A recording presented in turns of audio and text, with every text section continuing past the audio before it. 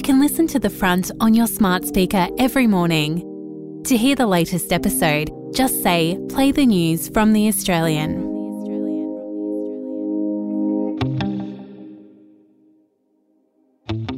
From The Australian, here's what's on the front. I'm Claire Harvey. It's Tuesday, June 20. Correspondence between Queen Elizabeth and controversial former Governor-General Peter Hollingworth has mysteriously disappeared from the National Archives. The letters should be accessible to the public by now, but their disappearance has raised questions about what, if anything, Buckingham Palace knew about Hollingworth's mismanagement of child sexual abuse allegations. A quarter of aged care nurses working in rural and regional areas will miss out on the government's promised 15% pay rise because they're already earning more than those working in the cities. The Australian also reveals today the government won't deliver on its promise to fully fund the historic wage increase. It's expected taxpayers will fund just 11.5% of the promised 15%.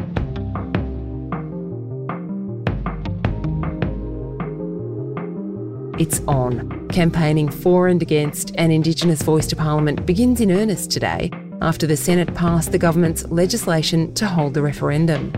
Now the Prime Minister will work out the date and the details.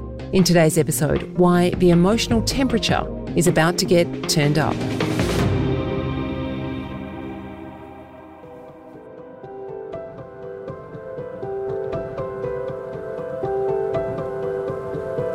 This is a critical moment in our country's history. It is the right thing to do. And now, poor little blackfellas are begging for a seat at the table and all we get is to become advisors with no power. Well, I'm ashamed. We are being divided. We will be further divided throughout this campaign. And if the yes vote is successful, we will be divided forever. It's been on the backbone of the colonialists, the convicts, the people who came here. They were the stolen generation as well. If it isn't broken, don't fix it. But if it's broken, it requires fixing. And this is an opportunity to fix it. The Senate has voted yes to allow Australians to vote yes or no in a voice referendum. 52 senators voted yes on Monday to the government's referendum bill, and 19 voted no, including former Green, now independent, Senator Lydia Thorpe, who interjected as Senate President Sue Lines read the result of the vote. I declare that the Senate has passed the constitutional alteration Aboriginal and Torres Strait Islander Voice 2023 by an absolute majority. Senator Thorpe. The ayes 52 and the noes 19. I call the clerk. One Nation's 2 senators voted no, along with some Nationals like Bridget McKenzie and some Liberals, including Dean Smith, Claire Chandler and James McGrath. In some instances, that was a tactical vote. They voted no so they could write pamphlets outlining the no case. Some Liberal opponents, like Michaelia Cash, voted yes because they say Australians should decide for themselves. The Senate debate was really supposed to be just a formality, but it was hotter than many would have expected. Your interjection is disorderly. I'm asking you to listen in silence. Senator Cox, please continue. Thank you. We are sovereign people, sovereign nations, and the Commonwealth Government must treat us as such. I'm sorry, President. Senator Thorpe continues to be disorderly by her interjections. With respect. Thank you, Senator. That was Lydia Thorpe interrupting her former Greens Party colleague, Dorinda Cox. The heat of the Senate debate crystallised the tone of the past 12 months. An idea that had widespread support is now getting increasingly gritty. And the division on display in the Senate could be a sign of things to come as the yes and no campaigns begin in earnest. The interjections from Senator Lydia Thorpe and others demonstrated that this is going to be a really potentially brutal but certainly divisive debate in the months ahead. Dennis Shanahan is The Australian's national editor. And I think that people who stood in the public galleries and the Labor senators who stood and applauded in a sort of Mabo-like decision in the Senate are jumping the gun. This is only the legislation to allow the referendum. There is a long way to go before the referendum is held and passed. Speaking at a press conference following the Senate vote, Prime Minister Anthony Albanese struck a conciliatory note. I will call for a respectful debate across the board, no matter what way people are voting. But writing in The Australian today, Dennis says, if anything, both sides are only going to go harder. The Yes campaign has lost the initiative during the lead up to this, and they're hoping now that the millions in advertising and so on, but it is clear both sides are going to go in hard, and Albanese's calling for a respectful debate at the same time saying the No campaign is full of misinformation and so on. The referendum will take place in the final quarter of this calendar year, so between the start of October and the end of December.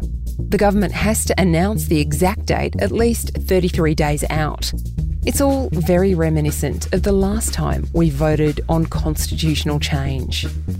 He was the Prime Minister who broke this nation's heart. We've been here before, of course, Dennis, in 1999 with the Republic referendum. We both covered that, you as the boss, me as the most junior person in the office. This arc of initial enthusiasm followed by a divisive campaign, is it ringing bells for you? Yes, it is. And in fact, it is interesting. The parallel with the Republic debate was that initially all of the polls were for Republic. It showed that there was going to be a clear win. All of the elites were on side for the Republic, except, of course, the Prime Minister of the day, John Howard, and a core of monarchists. Now, I think we're seeing a parallel in this debate. Every major peak business organisation has declared support. The trade union movement have declared support. Every major sporting code has declared support.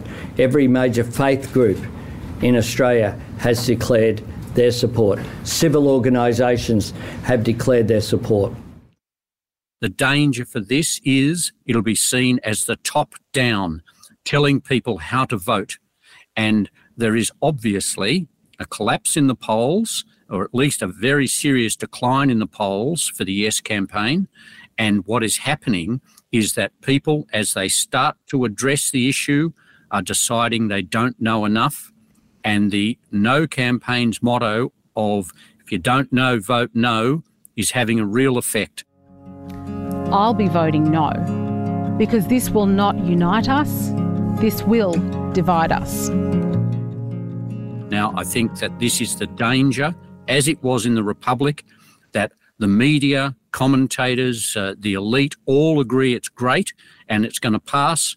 And then on the day, the vote, when it comes down to the people, was a shock to the Republicans, and which Malcolm Turnbull said, of course, broke the nation's heart. Well, I think if the voice goes down, there will be an even bigger break of the national heart and a greater legacy of division.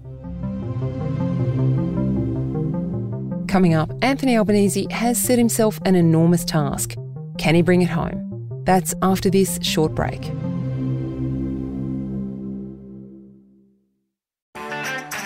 I'm Sarah Lamarquin, Editor-in-Chief of Stella and host of our podcast called Something to Talk About.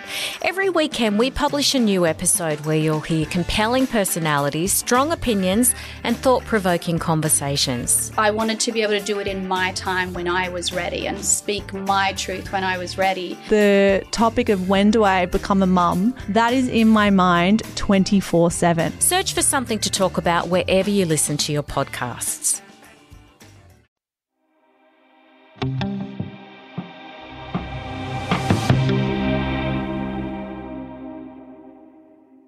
If you listen closely, you'll hear Anthony Albanese walking a fine line when he talks about the voice. On the one hand, he says this vote is bigger than politics.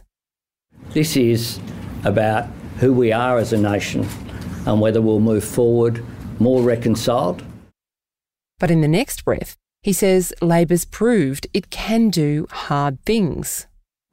They also said that you couldn't win a by-election that was held by the opposition if you were the government. We did that just a little while ago. He's projecting ultra-confidence. But does he feel it? Here's Dennis Shanahan again. All along, he has recognised and actually takes pride in the fact he has to make history to win this referendum, because he made no real attempt to get bipartisan support. In fact, used politics against Peter Dutton and will use politics against Peter Dutton if it fails. What we're seeing now is a very confident Prime Minister, intent on making history. And he is going to have to make history. And, of course, some of his critics are saying he is too wound up in this emotionally. He's too committed to this personally.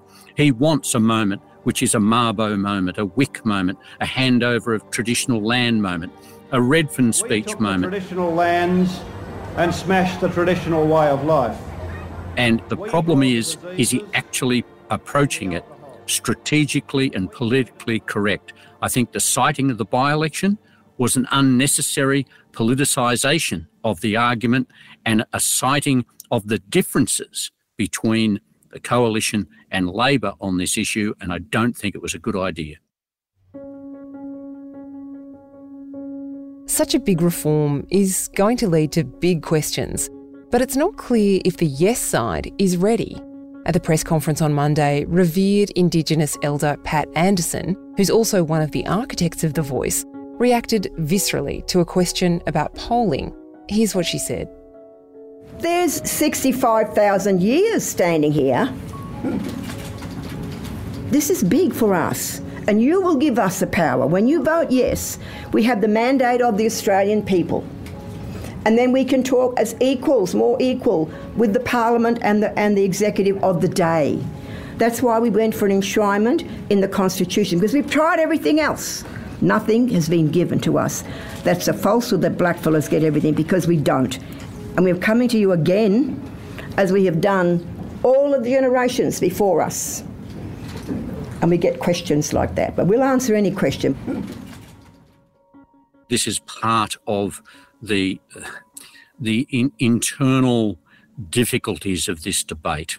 We have people like Marcia Langton and others who are in the Yes campaign, Noel Pearson, demanding that there be a great change and saying we are going to rip up the fabric of the Constitution. This is the sort of language that prompts those sort of questions. And what we're going to get, and we've seen this with Anthony Albanese's own difficulty, he's dropped describing the referendum as being modest and gracious. Even again in the press conference, he just referred to it as a gracious request, although Linda Burney has gone back to calling it modest. There is this whole difficulty where the government is trying to appeal to people who would support Lydia Thorpe to try and say, we are trying to do things, we are trying to make a big difference. This is radical. And then trying to reassure people on the other side who are saying, we want detail of The Voice because we are concerned it is going to be too radical. There's an inherent contradiction here, and I think that question and answer typified that inherent contradiction in the government's and the Yes campaign's strategy, and it's also, I think, going to be repeated in the months ahead. One group that presents a unique challenge for the Yes campaign is Australians from multicultural backgrounds, including first and second generation migrants. This year, Australians have a chance to fix that with a referendum to give Indigenous Australians a real say in their future. Fair enough. What does the Yes campaign have to do to get them over the line, or do they need to move on from those people and try to get everybody else? We haven't seen public polling on such a microscopic level yet. We've seen it state by state, and it is clear that it's in trouble in 3 states. And the Yes campaign is in minority in at least 3 states. And increasingly, younger people, Green supporters and Labor supporters are moving to the don't know and no camps.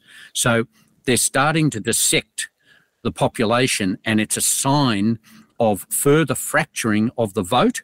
And once that happens, you have a danger, as was the case with the Republic, where you had a hard core of 25% of the people who were against the referendum, very similar number to what started out here, and it moves, and you just can't draw enough of the disparate groups back together to get a unified vote. And I think that once they start to try and appeal to people where they obviously have problems, you're starting to see further weaknesses in the Yes campaign. Dennis Shanahan is The Australian's national editor. Campaigners will kick off events across the country next month as the referendum nears. Subscribers to The Australian are first to hear all about the efforts from both camps at theaustralian.com.au.